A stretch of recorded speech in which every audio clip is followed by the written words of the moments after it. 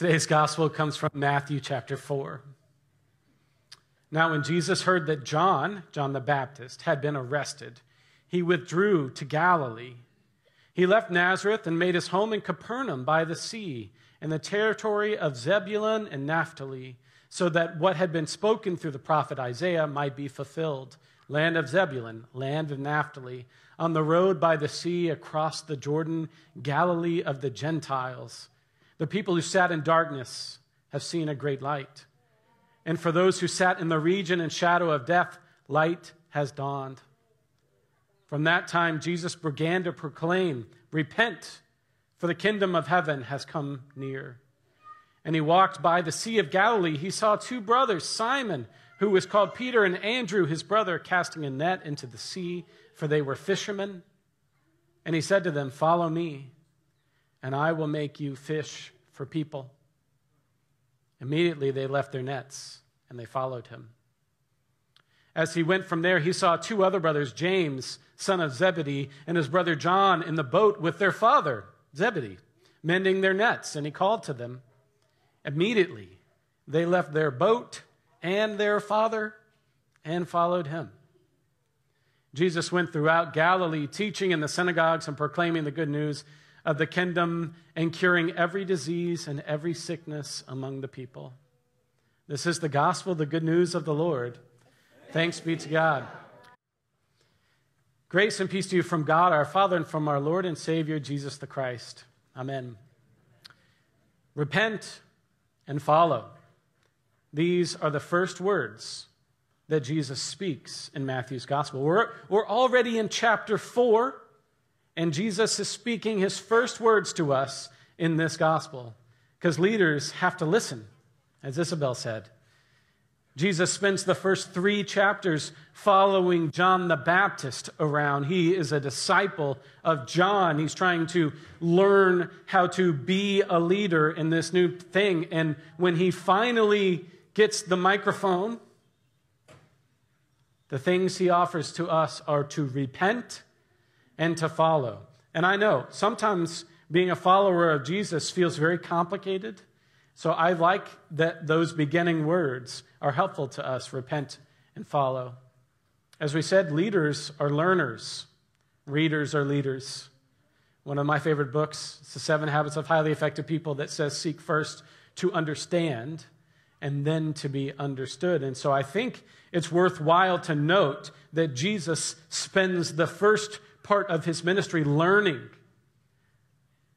spending time in study, spending time in prayer before he gets out there. And then he does something awfully interesting. You see, he doesn't go to fill the void that John left. See, John is now in prison, and there are disciples of John everywhere who are looking for the next big thing, the next person to follow. And Jesus, cautious of what it means to be that kind of leader, goes and settles on the far end of the sea in a town called Capernaum. This isn't a particularly nice town. It's not a well-known town. It's not even a town that really shows up on a lot of people's radars.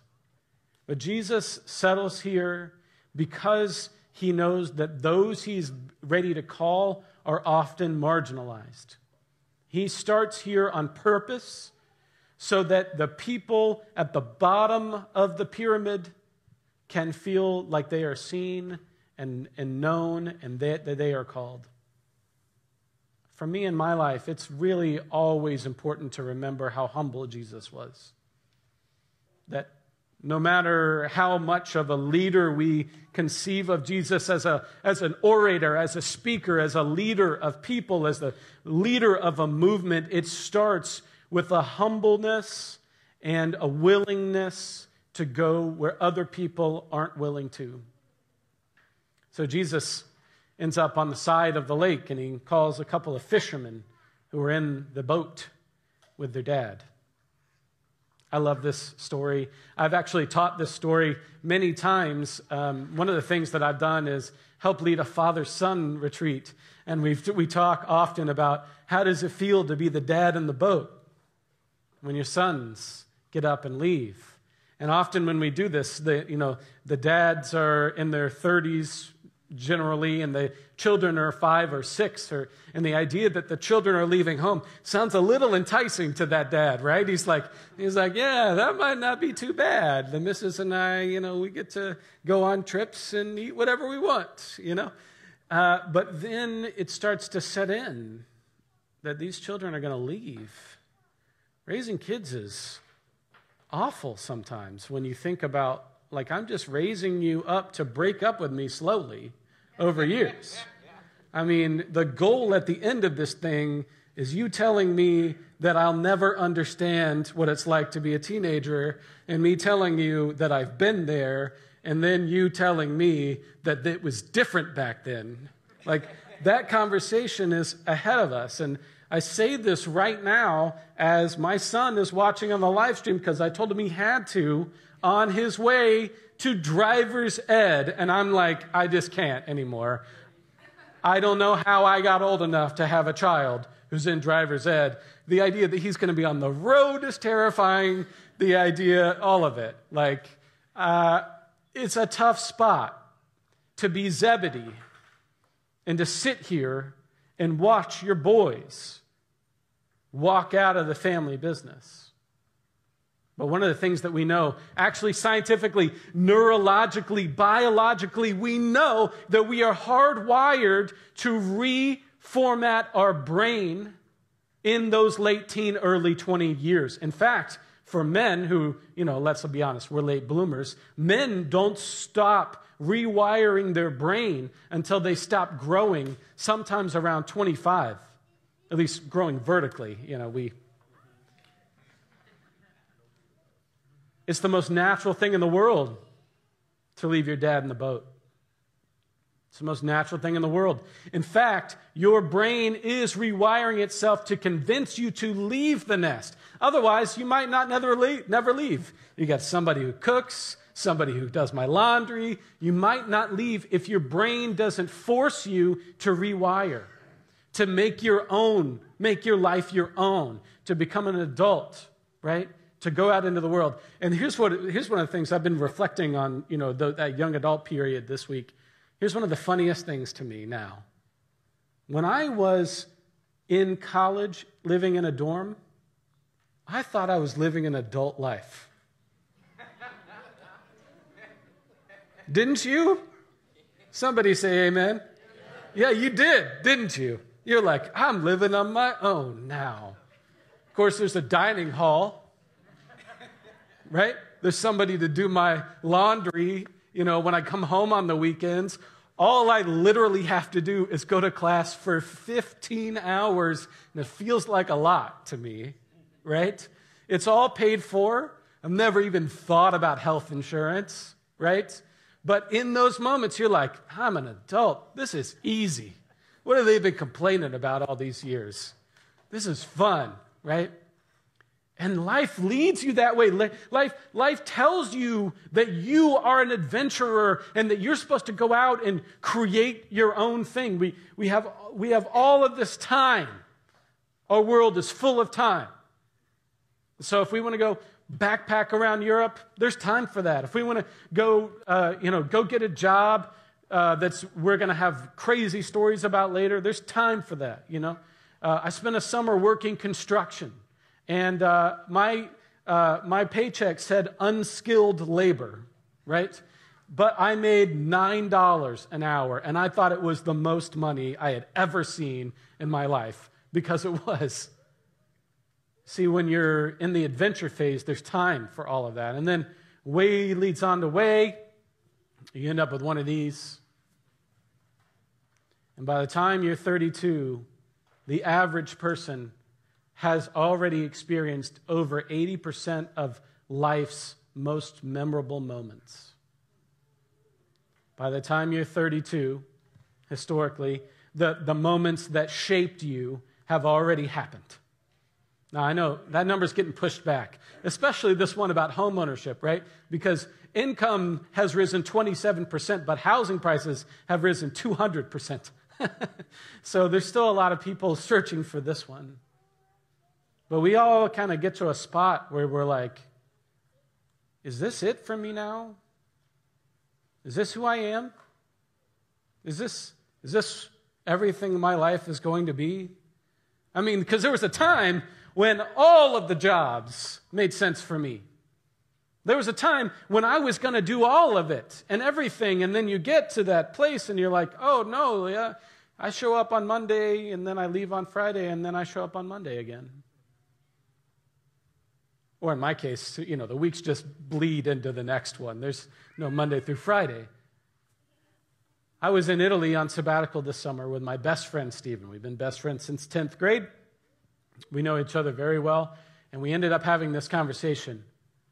What would life be like if we had never gotten married?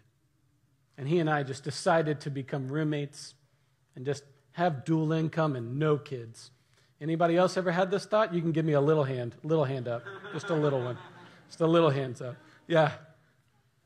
We decided we would have the greatest sound system that the world had ever seen. We would have a projector in every room. We would have that thing hooked up to have a killer sound system everywhere you went. There'd be no art on the walls, because who needs that? But there would definitely be a tiki bar, and there would be a weight room, and we would both have six-packs.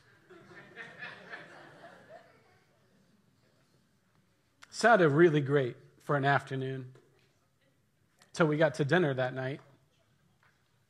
We both FaceTimed our families. And you realize it's not nearly as interesting what you said no to in life compared to what you said yes to. It's just not nearly as interesting to spend all the time wondering about everything you could have done compared to those you love and those who love you. Life is not what you give up. It's what you're called to do. So now I imagine Zebedee sitting there in the boat going, well, what am I going to do now? These ungrateful children, they just ran away and left me in this daggum boat. Don't they know that this boat paid for that college that they went to? Don't they know that I had a plan for them to live out this life? And I bet you there was a moment in Zebedee's life when he's talking to somebody and he says, I don't know, my children are running around like hippies following this Jesus guy. And I bet you there's a moment where Jesus and the disciples are walking back through town. Zebedee sees his sons laying hands on people and healing them. And he has that moment and he says, that's my son. That's my son. It's really terrifying to be the dad in the boat. It's a lot more fun to think about how the world is your oyster. It's a little bit terrifying to think that oyster is going to chew up my child and spit them back out. And these words from Jesus, these first words that he spent 4 chapters ruminating about, I think really get to the core of everything that we need to tell our children. Listen, it's not going to be always perfect, but you can always do 2 things, and Jesus will help you along the way. Repent sometimes means that I've done something bad and that I need to correct, but it also just means to turn around. Repent sometimes just means look in another direction. Look for something that you might have missed and follow. Following Jesus is as much a joy as it is a calling. I got a buddy named Don. He's actually right there. And Don's a therapist, clinical psychologist. Words matter. He's a clinical psychologist, and in his email signature, it says, create a life worth celebrating. Did I say that right? That's correct. Create a life worth celebrating. I think that's pretty good. Because ultimately, repent and follow says every time you get knocked down, get back up. And ultimately, what Jesus wants for us, whether we're still in the boat or whether we're off on an adventure, is to say yes to the life that we've curated.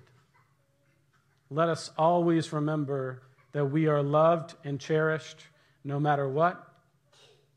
And let us always be followers of a Jesus who says, no matter where you go, I am with you. Life's not always going to be easy for us. It's certainly not easy as a parent. But I do know this. The humbleness of Jesus has with it a quiet strength. And when we tap into that strength, we can do anything. Amen.